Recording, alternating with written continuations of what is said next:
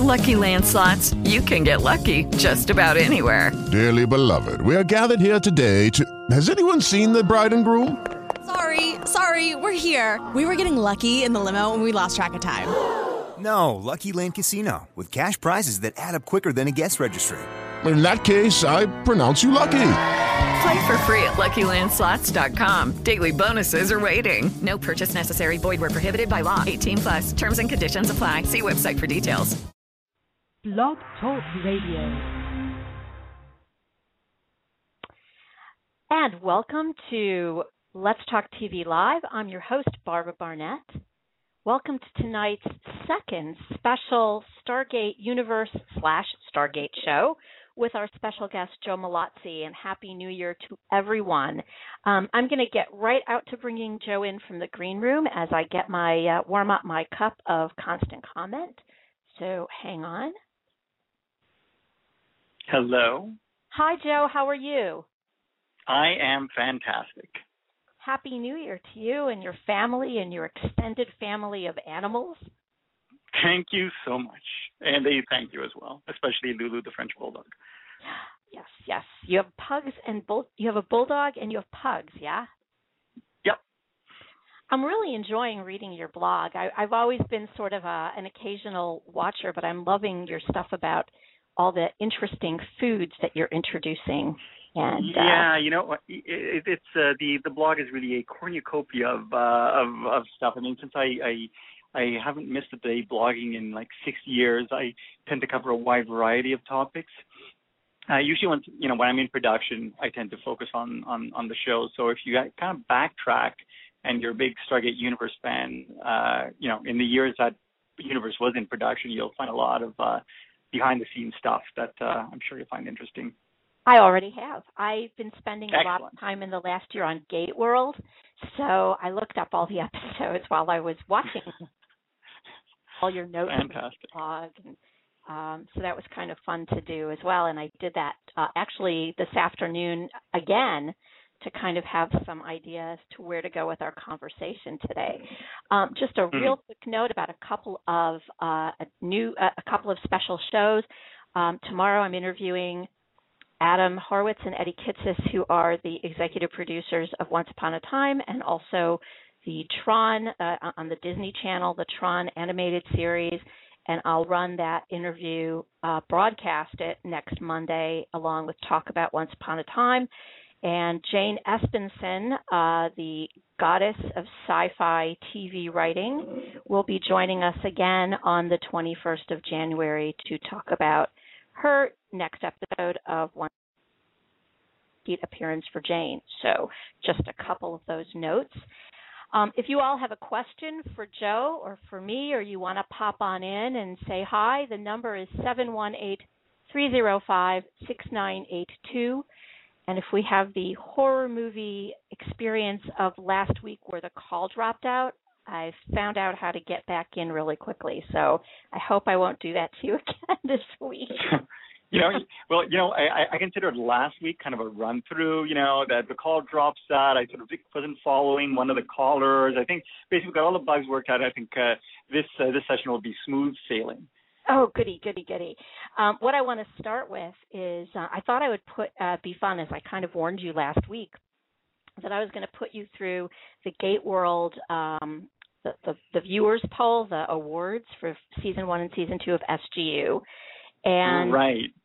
Yeah. So, and I actually went through it because I actually hadn't taken the poll or hadn't voted in the awards because, to be honest, it was really hard for me to pick any one particular scene or episode. So I'm going to put you through that, and I'll add mine at the same time and vote sort of. I will find it far easier, I guess. Is that what you're saying? I'm not sure you will, but, it's my job to put you on the spot, right? I appreciate it. I'm ready. I had a little bit of mead, and I'm fortified.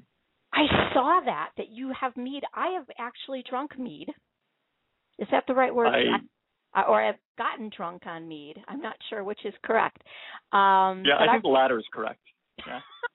I've had it when I've been up to the Ren Fair up in this area, and just having a general jolly old winter solstice party, stuff like that. People tend to serve mead and grog and all that stuff. Also good for when you're cross-skiing.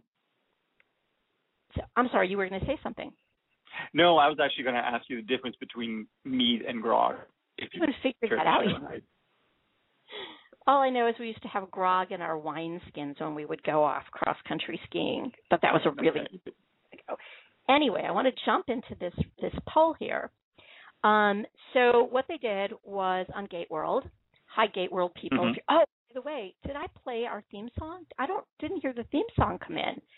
And I think you better play it. I better play it because it was actually for the show. After last week's show, Zombies Rise from the Sea, who's a Gateworld contributor, Taylor Karras, emailed me like the next day, and he said, my show with you last week inspired him to write a theme song for my radio show. So fantastic. Let's hear it. This is actually only part of it, but here it is.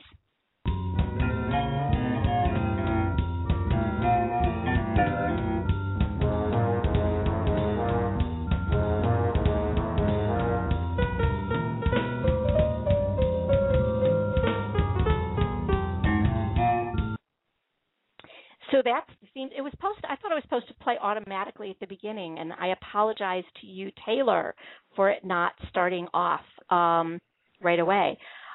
Before we get into that readers poll, the Stargate Gateworld Awards, we've got a caller. Do you mind if we take a call first? No, let's go. Hang on. Hi, you're on Let's Talk TV with Barbara Barnett and Joe Mallozzi. Who am I speaking with? You're speaking to zombies again. Hey, how you doing? I'm fine. I can't believe I got on first place. I thought there would be more people calling the second time. There's a million people in the chat room right now. There's like more than 20 people in the chat room, but not everybody's brave enough to call on in. So I played a little bit of your great theme song, and it's kind of bizarre and discordant and sci-fi-ish. So thank you. I love it. I love it. When Barbara said that you had created a theme song, I was afraid you were going to rap, and I was pleased with actually what I heard. I prefer that over a potential rap. Me too. Thank you. When making music, you have to think about the thematic structure. I was thinking about the action, the drama, the comedy when I was making that theme. The piano, the guitar, the horns. Horns represent drama. Horns represent adventure. The guitar represents comedy, and the piano represents drama. Cool. Nice. So what do you have on your mind tonight? We have a couple minutes to take your call. I know. And I have two questions. First off, Joseph, have you heard about the television series Babar? Babar? Yeah. Sorry, you mean the cartoon elephant? Yeah, the cartoon elephant. In fact, I have, yes. Have you watched it? You know what? Growing up, I wasn't that huge a Babar fan. I was more of a George and Martha fan. So I have not watched the series. You should really watch it. They have it on it. You can buy episodes of it on Amazon. They're rerunning the entire series on Tubo at an early time. I mean, you probably live in Canada, so you don't have Tubo. They do rerun it on Teletoon Retro if you're in Canada. Cool. Based on your recommendation, I will pick it up. I review the series. Okay, I do the same thing I do for Babard. I do for Stardate Atlantis and Stardate Universe. I write detailed reviews, analyzing the animation, analyzing the characters, analyzing the plot points and the decisions that they make. Great. After our discussion last week, I was kind of confused about which exact reviews you were talking about. So actually, I went and looked up your reviews, and I think they're great. You did a great job. I noticed that you're not a big fan of the comic episodes, or the I couldn't take Trinity. I couldn't take Harmony myself. Okay. Mm-hmm. My second question is this. In the second season of Stardate Universe, you introduced the background radiation that came from the universe, the mission. Yes. Now, in that background radiation, could an entire series be done based on a mission, bringing these people together with flaws, with incompatibilities, and making them focus on the better good, get to know one another, Just actually unify them, for lack of a better term. I suppose it could. Brad and Robert had the idea. I mean, one of the nice things about Universe is that when Brad and Robert, created the show, they knew where they were going. They knew sort of how they wanted it to end. And for that message in the background radiation figures into the ending of, we envisioned it maybe go, we had hoped it would go 5 seasons. Unfortunately, it didn't. But the end, of the series, would involve the revelation of sort of what the message, what this grand message was. And, Brad pitched it to me. I thought it was the coolest thing. And, I talked to him after the series ended, and I said, well, what do you want to do? Do you want to reveal it? And he said, just for the time being, maybe just hold on to it. Let's not, tip our hand and reveal it. And, I totally, understand, because, this is Brad's baby, and I think it's a terrific idea. And hopefully some way, somehow he gets the opportunity to finish telling the story, if not in another 3 seasons, which seems increasingly unlikely, then some other way. I know. That's what I inferred from the series finale, Dauntless. Stardate is just hibernating. We're going to be back, regardless of what happens. Regardless of how we get done, we're going to be back. That's what I inferred from the series finale. That sounds great. That sounds like a great hope. I know. Yeah, very hopeful. Okay, well, thank you so much for calling in. You're welcome. Okay. Thanks. So, Joe, I actually wanted to talk to you about that background, the signal, because that really intrigues me. But I want to get to that in just a little bit. But I want to go back to the season 1, to the moments that are in the Gateworld awards. So they start with the best Nicholas Rush moment of season 1. And they actually have 3 choices. But if you want to pick one on your own, or do you want me to give you the choices? No, I won't take the choices. I think for me, the standout moment for Nicholas Rush was in Twin Destinies. I think when he gives that speech to the gathered crew, and that speech, I think, is just huge for him. And Bobby did such a fantastic job there, because in that speech essentially encapsulates Rush and everything he stands for, basically why he's on the mission, and ultimately why they are all on essentially on the de facto mission. And I just thought it was just quintessential Rush, through and through. And I just, that one stands out for me. Yeah, in fact, I think that might be among my top 2 or 3 favorite moments of the entire series. It really, it's a heartbreaking speech. It explains everything there is about Rush and his commitment to this, and it's such a pivotal moment. That episode is, I know we're supposed to be talking about those moments in season 1, but that's okay. I can go to Twin Destinies anytime. But it's also such an incredible moment, that episode, for Colonel Young, and the expression of his change of heart. Yeah. Which probably happened in Greater Good or just after Greater Good, but we didn't see it. And this is just, I think Rush is just as surprised as the audience is, which is just phenomenal. I would have to agree with you. That's like the best moment. Do you have one from season 1 for Rush? For season 1, so now I'm trying to think in terms of what episodes fell in which seasons, but I believe season 1.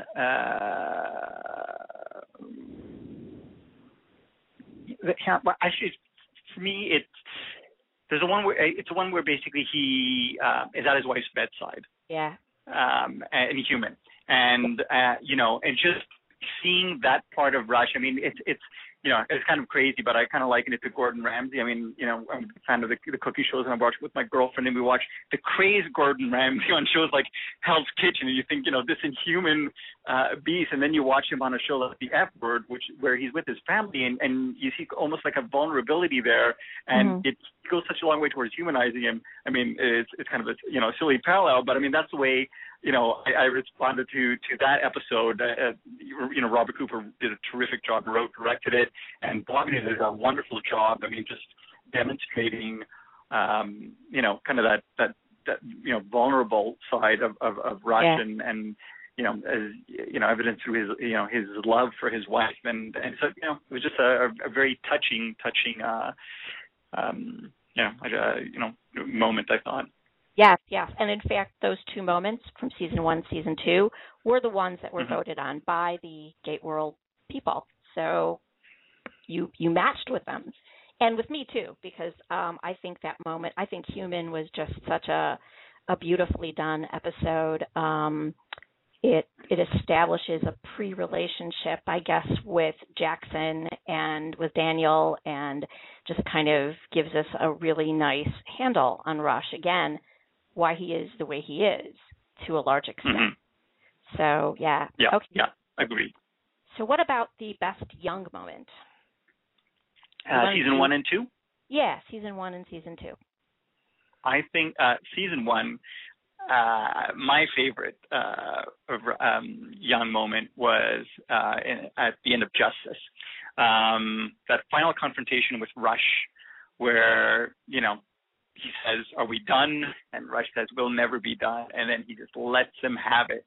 And it's just all, basically, this, how many months worth of aggravation and frustration just, blows up, and he just, loses it, and and then he just, walks back, onto the ship and tells Ray, he didn't make it. It's just, again, like a side of Everett you haven't seen, and it was just shocking. And what made it even more interesting was that originally this episode was not meant to be the mid-season finale. Actually, Space was supposed to be a mid-season finale, but because for some reason we ended up pushing the episodes, it turned out to be, I thought, an even better cliffhanger. Just Everett just making the decision, beating the crap out of Rush and just abandoning him on the world, and then on that planet, and then picking things up in the next episode and seeing the effect it has on him, that he's not the type of guy that would normally do that, and I just thought Louis did a fantastic job. Yeah. Which leads me to my season 2 choice, and I mean, nothing even comes close. I think I just thought that the scene where he euthanizes Sergeant Riley, where basically Sergeant Riley, you realize Sergeant Riley is not going to make it, and Riley says, please, and he essentially kills Riley. And we watched the dailies, and the dailies were very hard to watch because Louis, I thought that was Louis' probably best moment in the series. Just that performance there, it was just so convincing and so heart-wrenching and so difficult to watch. I thought it was just brilliant. It really was. It was just, wow. It was one of those moments where you just sort of like, he's really doing this. Very believable. I thought actually in season 2, and that was an incredible moment. And by the way, 48%, it won the award for the best Everett Young moment on Gateworld. Yeah. I really thought that in Twin Destinies, which wasn't a choice, by the way. They only gave 3 choices. His decision to stay just stays with me. Yeah, that was a great moment as well. That was a great moment. Okay, so we go on to Matthew Scott. Matthew Scott. For me, for season 1, I really love that closing,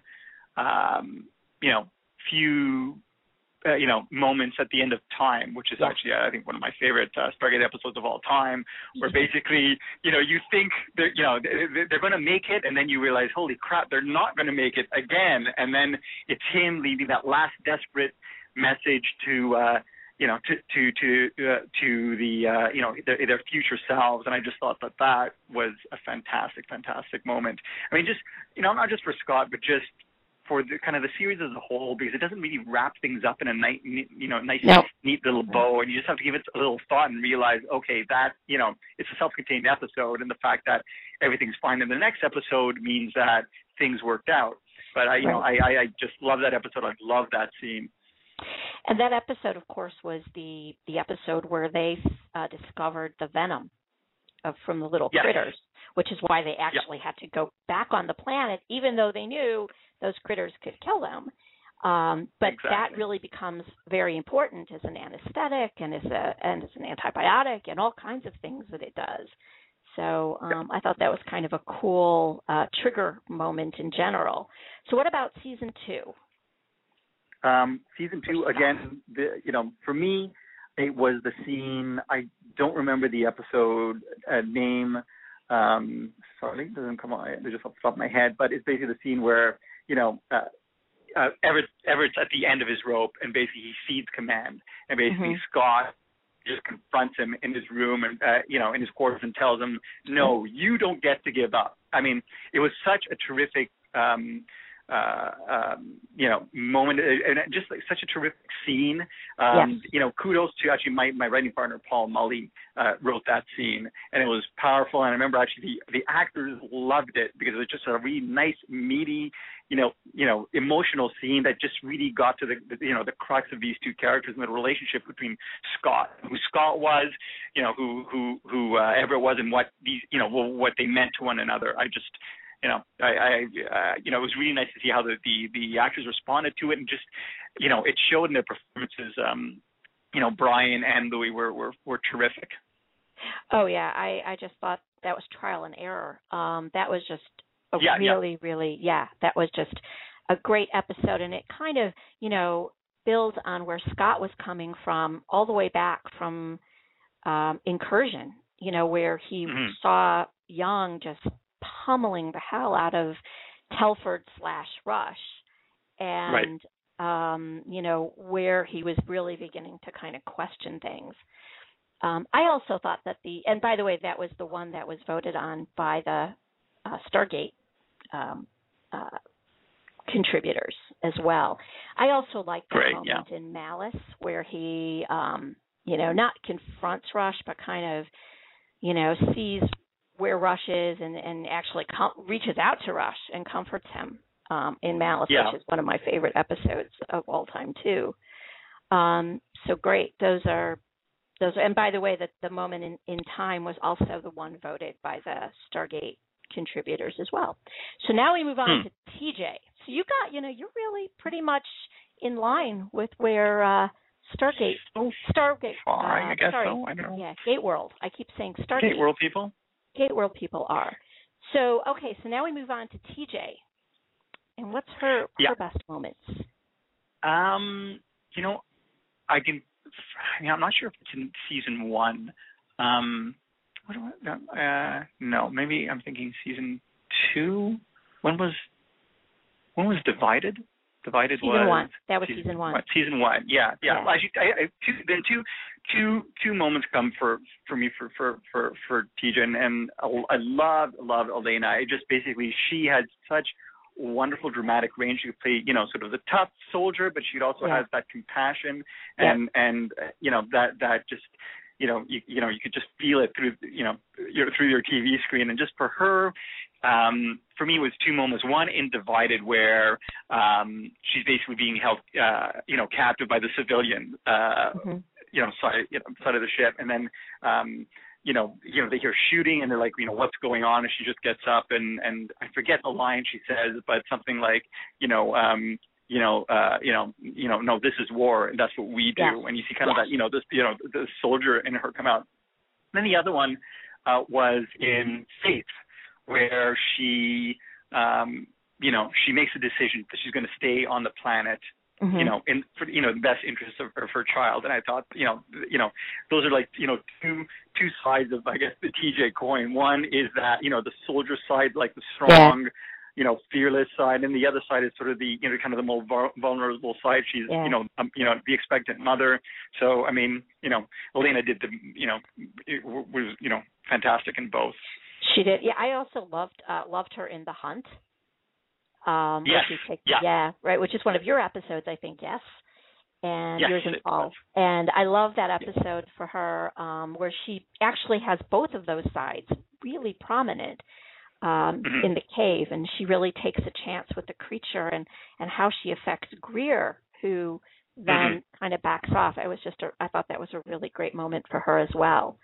So we've got another call, so I'm going to take that call, and we'll go back to the readers poll. Hang on a second. Sure.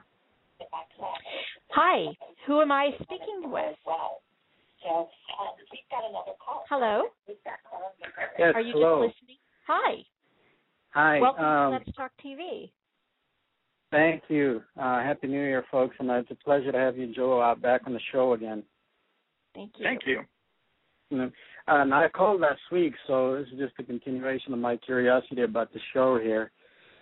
Sure. Name's Drew. So I kind of wondered, like you folks tend to stay so accurate to just the general, vastness of space and the emptiness of space, and the kind of emotional toll that it can take on people out in space. Besides just the whole sci-fi of folks running into these aliens and whatnot. So I just want to know, like, what does it take for you guys to write something that's so wholesome and dynamic and pretty accurate to what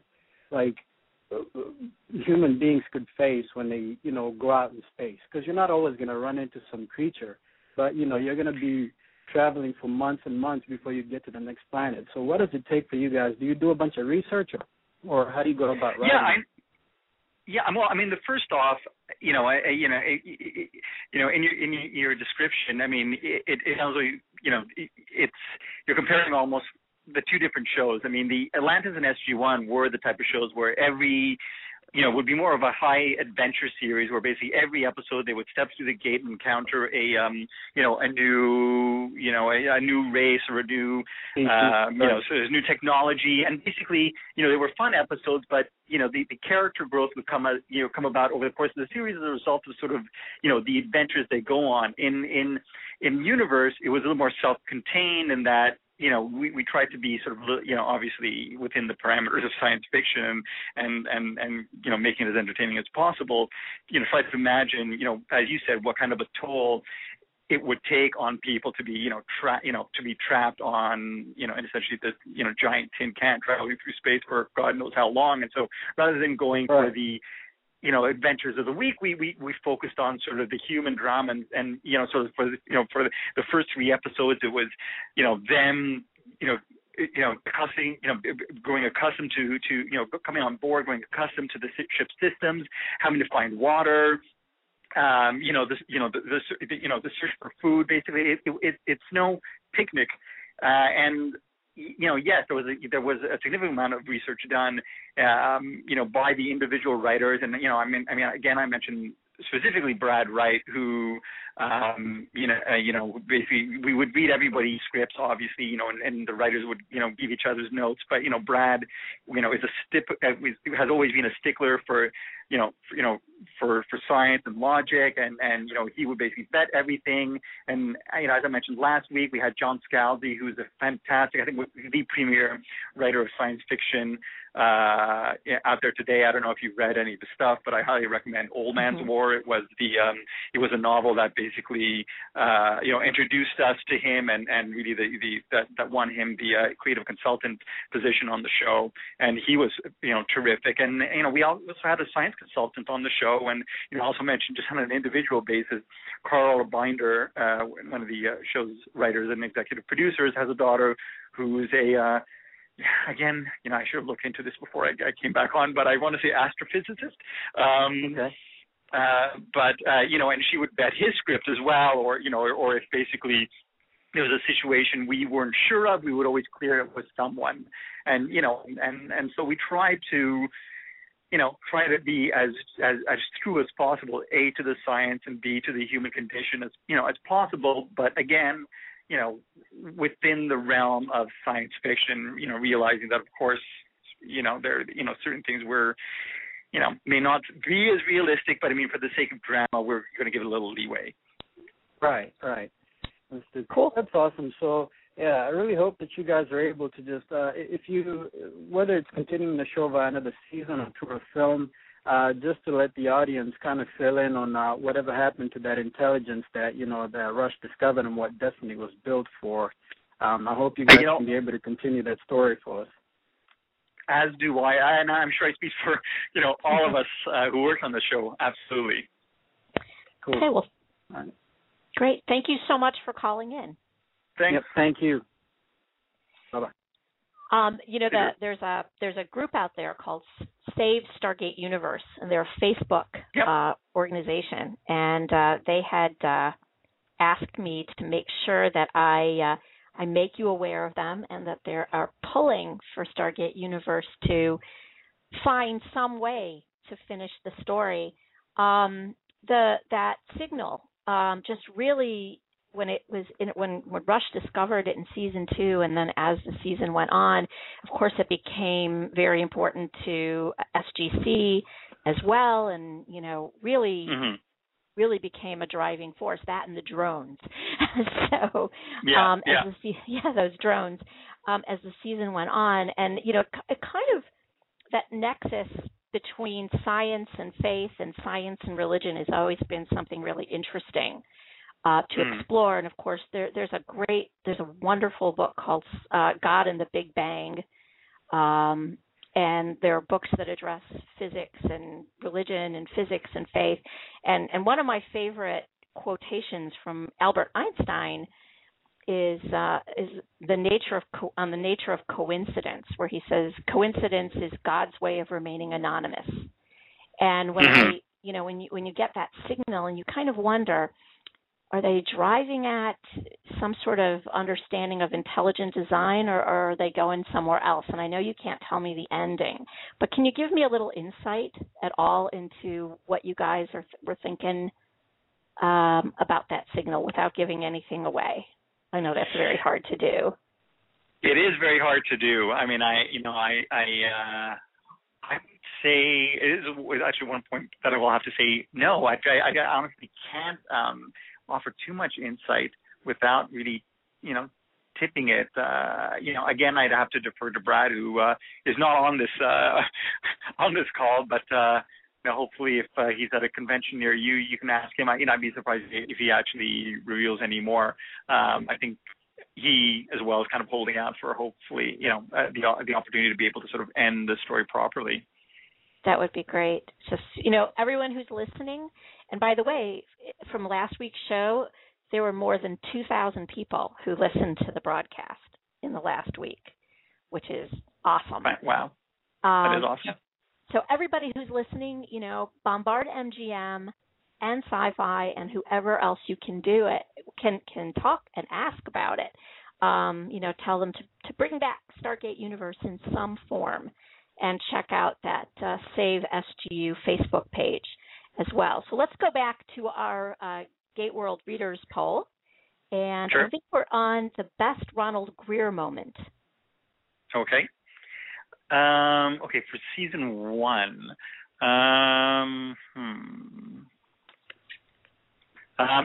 Just in general, I think it wasn't really a scene, but for me, the episode where, I think the episode was Lost, where basically he flashes back and we see his life as a little boy and his father who, not physically abusive, but, certainly mentally abusive and sort of, how that, kind of shaped him.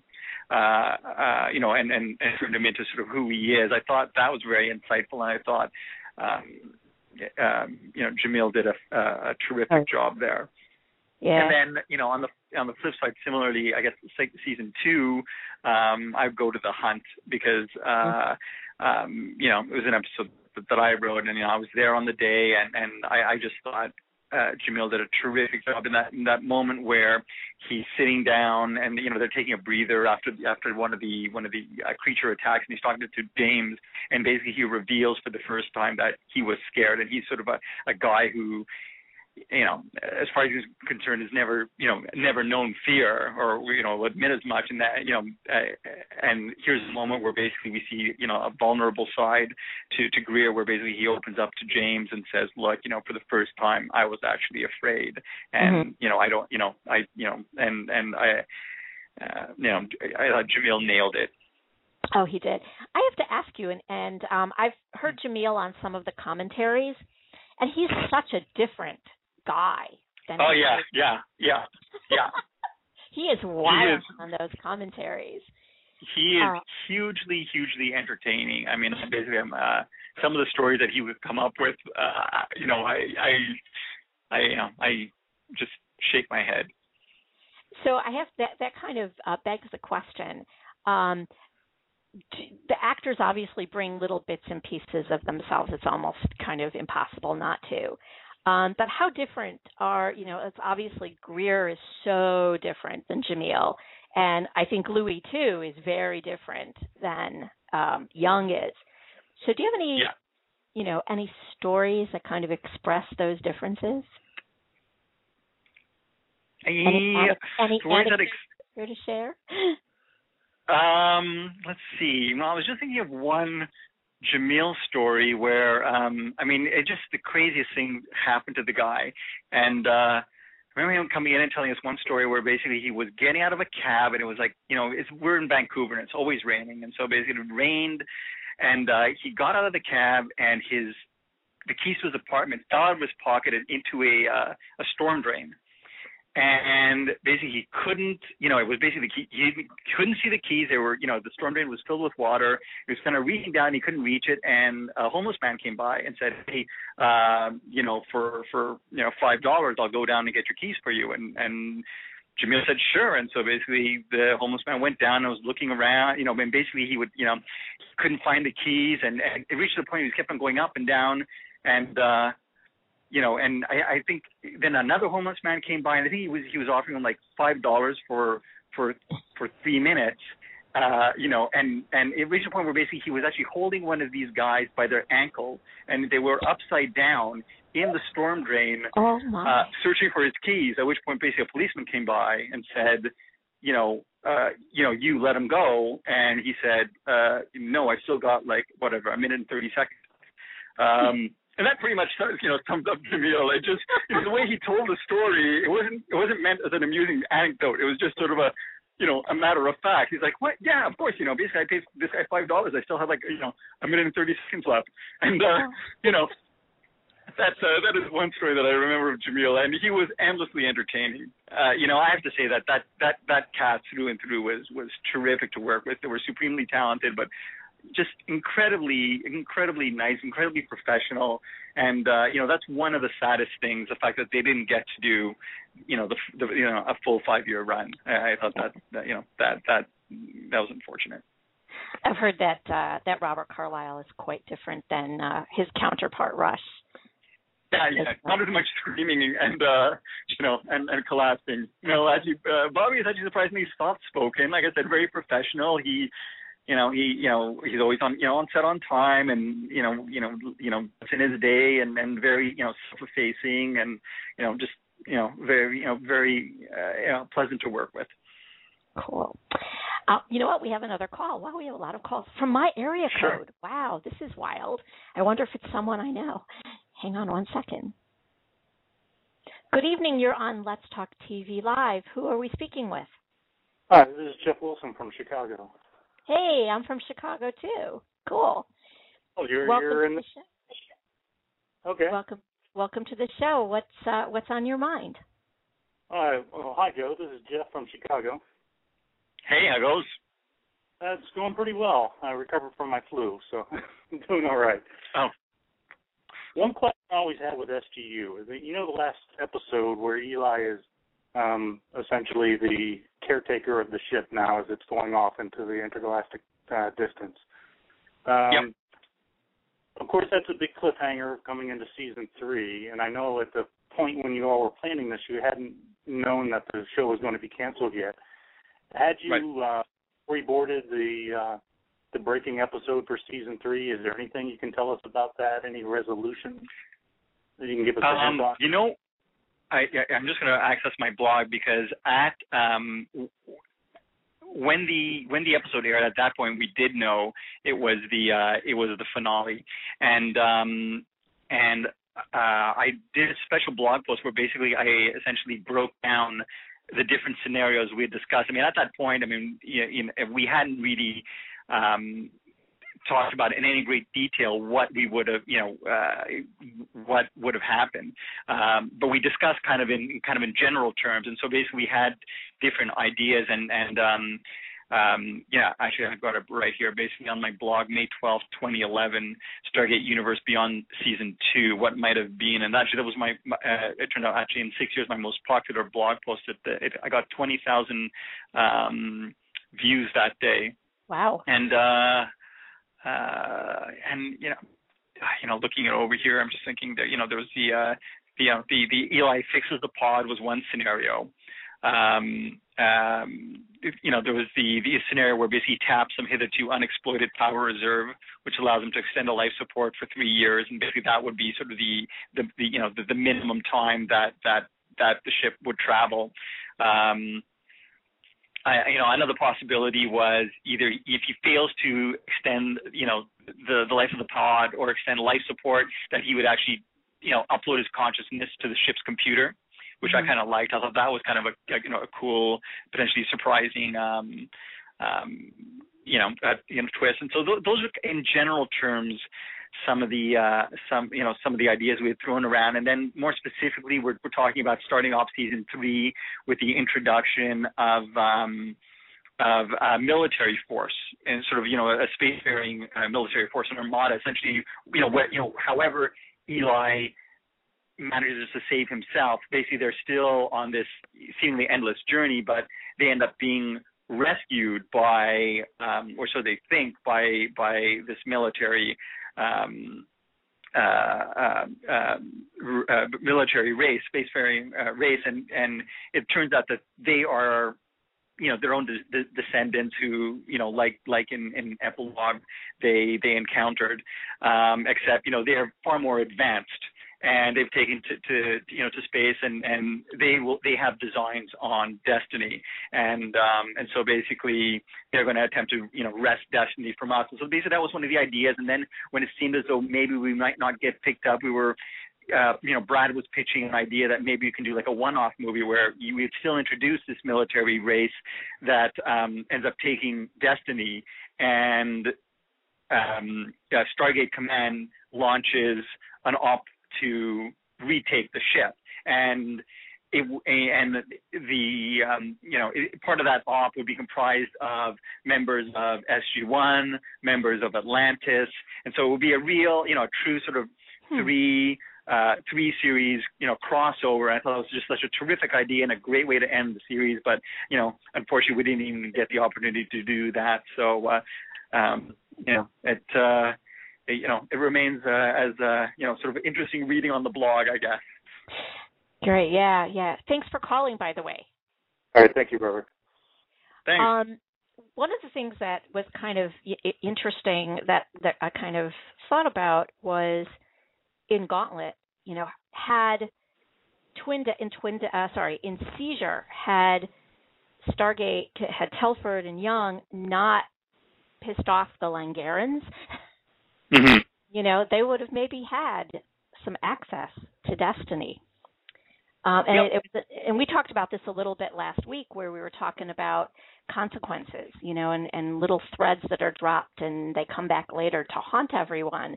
And that kind of occurred to me as one of really major one where, wow, they lost their chance of. Yeah, in fact, actually, that you mention it, and we were on the topic of Beyond Season 2 and over the movie, but one of the possibility was that in that time that they were asleep, they could have brokered a deal with the Langarans, at which point Telford could have led a military excursion onto Destiny, and be populated with sort of more military personnel, and in which case, I don't know, it would have been really a one-way journey, but you could have injected new blood into the series. That was another possibility. Right.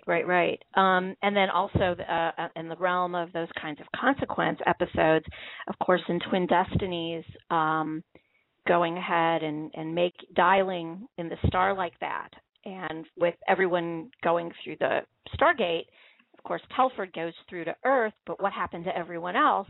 Well, they weren't dead, right, which we find out in Common Descent, but that again was like a real consequence of that. Yeah. Of that dialing, and that was actually one of the things. Again, we talked about it last week. That just really pulls me in the pulls you into the series, is that narrative that sort of keeps going and brings you back into earlier episodes. You can't really watch them as standalone episodes. To a large extent, but why would you want to? So I want to go back and finish the Gateworld readers poll. Sure. With the best Eli Wallace moment. How can we not do Eli? So let's do Eli.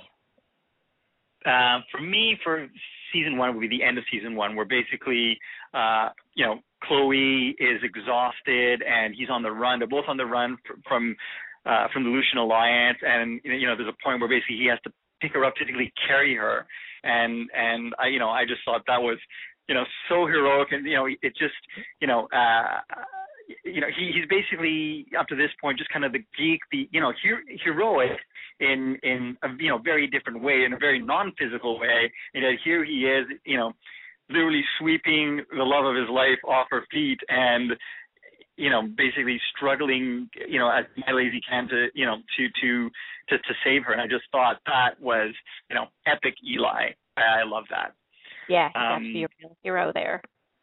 Yeah, and then the flip side for season 2, I think again the finale, where basically he elects to stay behind. He makes the decision, I'm going to stay behind, and then we do the bookend sequence where all the lights go out, and then we find him in the observation deck, and with just kind of a bit of a smile on his face, because that's exactly where he wants to be, and again it just kind of distills that. Who Eli is, and that split second, that smile, I thought was wonderful. He really had such a nice growth during the 2 seasons, just from being this sort of hacker dropout guy to really stepping up, and it was really nice to see that growth over 2 years. I also, back in season 1, I also loved In Time that wacky conversation about sort of desert island movies. Rush, which was ticking Rush off completely, but I thought it was really, really fun. I agree, Empire Strikes Back would definitely be on my list. So let's move on to Chloe, who also grew tremendously through the seasons. Yeah, I mean, she's obviously more than, I know that, the early comments were, she's the damsel in distress, but I thought she demonstrated, a lot more than that, obviously. And, one of the scenes that comes to mind is Judgment. Was it Judgment, where basically she's defending Young, who's been on trial for murder, and I thought that was great. I mean, just for the kick-ass side of Chloe, and I thought Elise nailed it. So that season 1, and then season 2, I love this again. Off the top of my head, I don't remember the name of the episode, but essentially, she records her goodbyes. And, Greer comes in and they have that kind of conversation where basically she knows that Greer is going to be the one to end her life when the time comes, and she's okay with it. And he appreciates the fact that she's okay with it. And it's I just thought a perfect moment between these two characters. Right. In Visitation, I think that was. Visitation, right. Yeah. Yes, I also loved when she reacted to her father's death way back in, I think it was Air Part 2. That was great. Somebody asked the question, by the way, not about that, to change subject slightly. Somebody from Russia who has this has a group called Atlantis TVRU in Russia.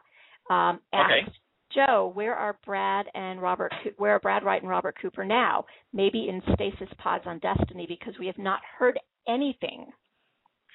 No, in fact, they are not in stasis. They are actually being quite busy. I see more of Rob because he was in my fantasy football league.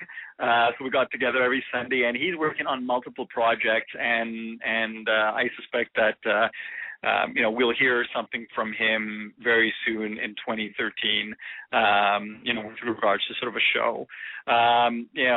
Brad, I've exchanged emails with, and basically he's been working on a couple of other projects as well. And, I can't say too much, but I think Brad is a terrific writer, and the last thing I read of his is, I think, terrific, and something in the realm of sci-fi as well. And I'm hopeful that I'll also hear something from him in 2013. I mean, after for me, it was 12 years working on Stargate, and frankly, I was exhausted. I made the mistake of not taking a year off. In 2011, but I mean, I did not make that mistake. In 2012, I decided that's it. I continued to write, but I didn't do any producing, and essentially set myself up for 2013. And I think Rob and Brad did the same thing. I mean, in their case, they worked, I think it was like 15 years straight on a franchise, and I'm sure they must have been. I mean, they deserved some time off, and I think they've taken it. And even though they've haven't done any producing, they've been very still very busy on the writing side. And as I said, I expect we'll hear something from them this year for sure. Cool. So let's go back into this, and we're going to talk about Camille Ray moments. Ming. That is actually one of the things I miss most about working on the show was Ming Na's laugh. She was, a hoot, I should say, to work with. So for her, I'm trying to think. Probably, the as much as I wasn't a huge fan of the Stones, the episode where she ends up switching bodies with Perry, Dr. Perry.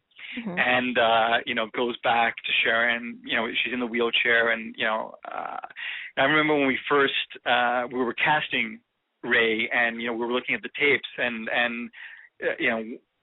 but did several auditions, and, at that point we were all very good. But I mean, it's just who has kind of a better sense of the character. And then Ming Na came on, like, holy crap, that's Ming Na, and she was fantastic, and then that was really a no-brainer. And again, someone who's very pleasant to work with. In the show, she was very serious. The character of Camille was very serious, almost dour at times. And again, you have sort of the flip side. Ming is wonderful to work with, and just hilarious, just really very joyful, very happy. Just one of those people who you like to be around, you enjoy being around. Cool. Yeah, that the episode where she switches with Perry, Sabotage. In retrospect, and when I had read about it, that had been so controversial. I think because of people anticipating what was going to happen, and between Perry in Ray's body and Rosh. And I was like, I watched it, and I was like, well, what was all the fuss about? Because I thought it was done really well, and I don't know if there were changes made or if people were just kind of, how people get when they get hold of promos. Those promo monkeys can sometimes mess with your head. Yeah. But I know that was pretty controversial before it aired anyway. Well, we were certainly well aware of the controversy beforehand, and also, I mean, ultimately, when we were happy with the script and the episode we had shot, and I know there were a lot of people who were very nervous, but and I guess it's natural to expect the worst case, the worst case scenario. But as I said, Brad and Robert are who created the series, and Brad, who led it through the 2 seasons. They're terrific writers, and I thought that episode was fantastic, and I think it was Brad who wrote that episode, and it was great. I liked that a lot. Good to be right. Yeah. So the next one is best David Telford moment. I was almost going to not do that one because I have to be honest, Telford was probably among all the characters my least favorite. Really? Yeah, because he's a bad guy, or because? Yeah, I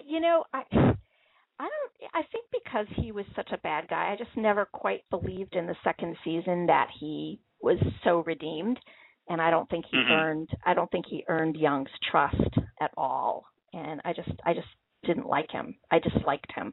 Not Lou Diamond Phillips, who did a great job. Right. But I just never. Yeah, go ahead. I think also you got to keep in mind that they had a friendship. I mean, basically we saw, we got on board, at a point where basically their friendship had fractured and they were at odds. But there was a history there, prior to that. And so, I think, I can certainly, see where you're coming from. I think sort of from our point of view, we thought, as someone who had that friendship, that strong friendship, to sort of be able to sort of remember, that person, beyond the last wlet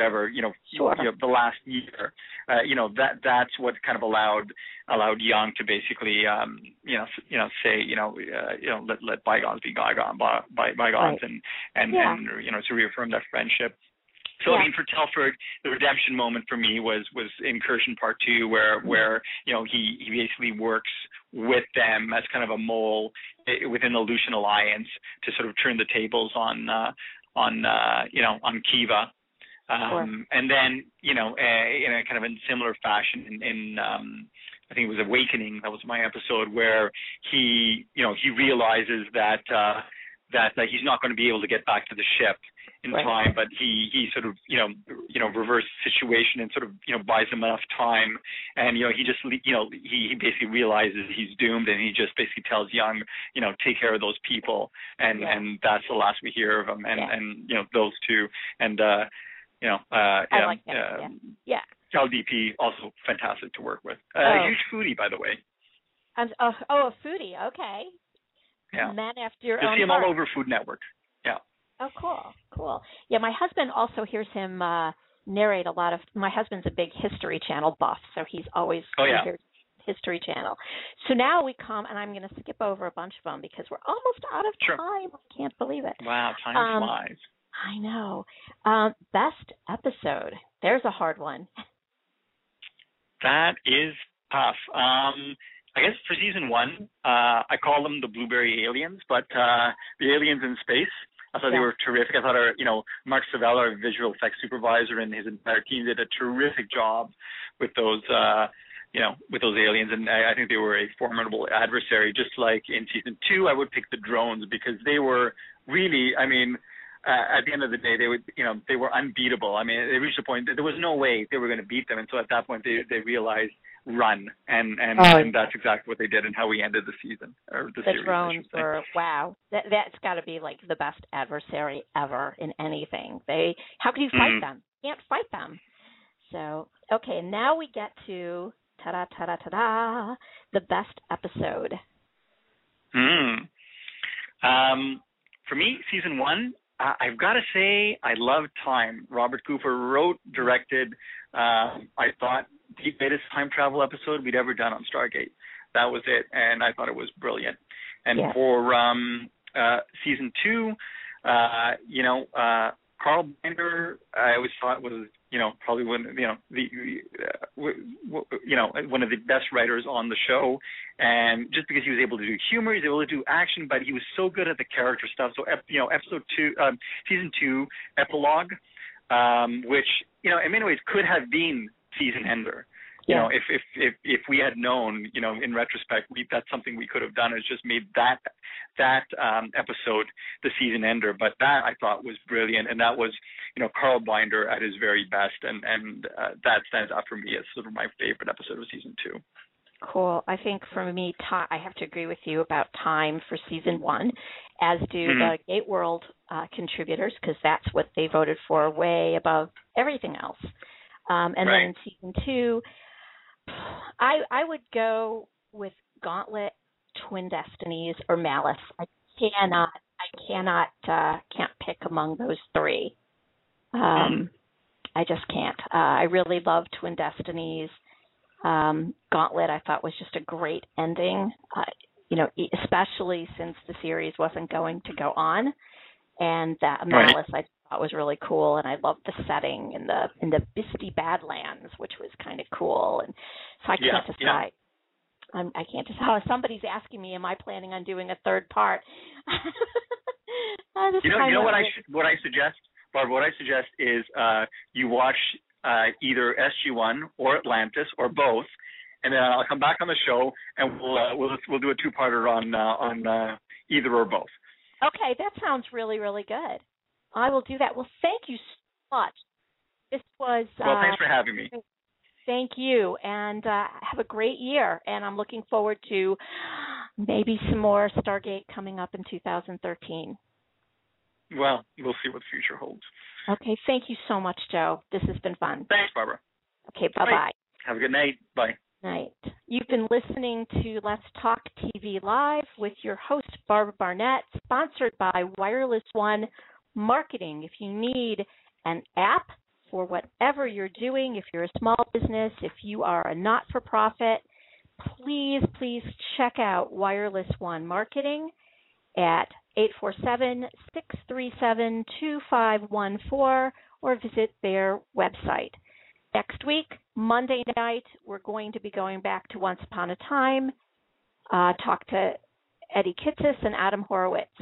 So we will see you on Monday night. Good night, and thanks for tuning in. Bye. It is Ryan here, and I have a question for you. What do you do when you win? Like, are you a fist pumper, a woohooer, a hand clapper, a high fiver? I kind of like the high five, but if you want to hone in on those winning moves, check out Chumba Casino. At ChumbaCasino.com, choose from hundreds of social casino-style games for your chance to redeem serious cash prizes. There are new game releases weekly, plus free daily bonuses, so don't wait. Start having the most fun ever at ChumbaCasino.com. No purchase necessary. VGW Group. Void where prohibited by law. See terms and conditions. 18+.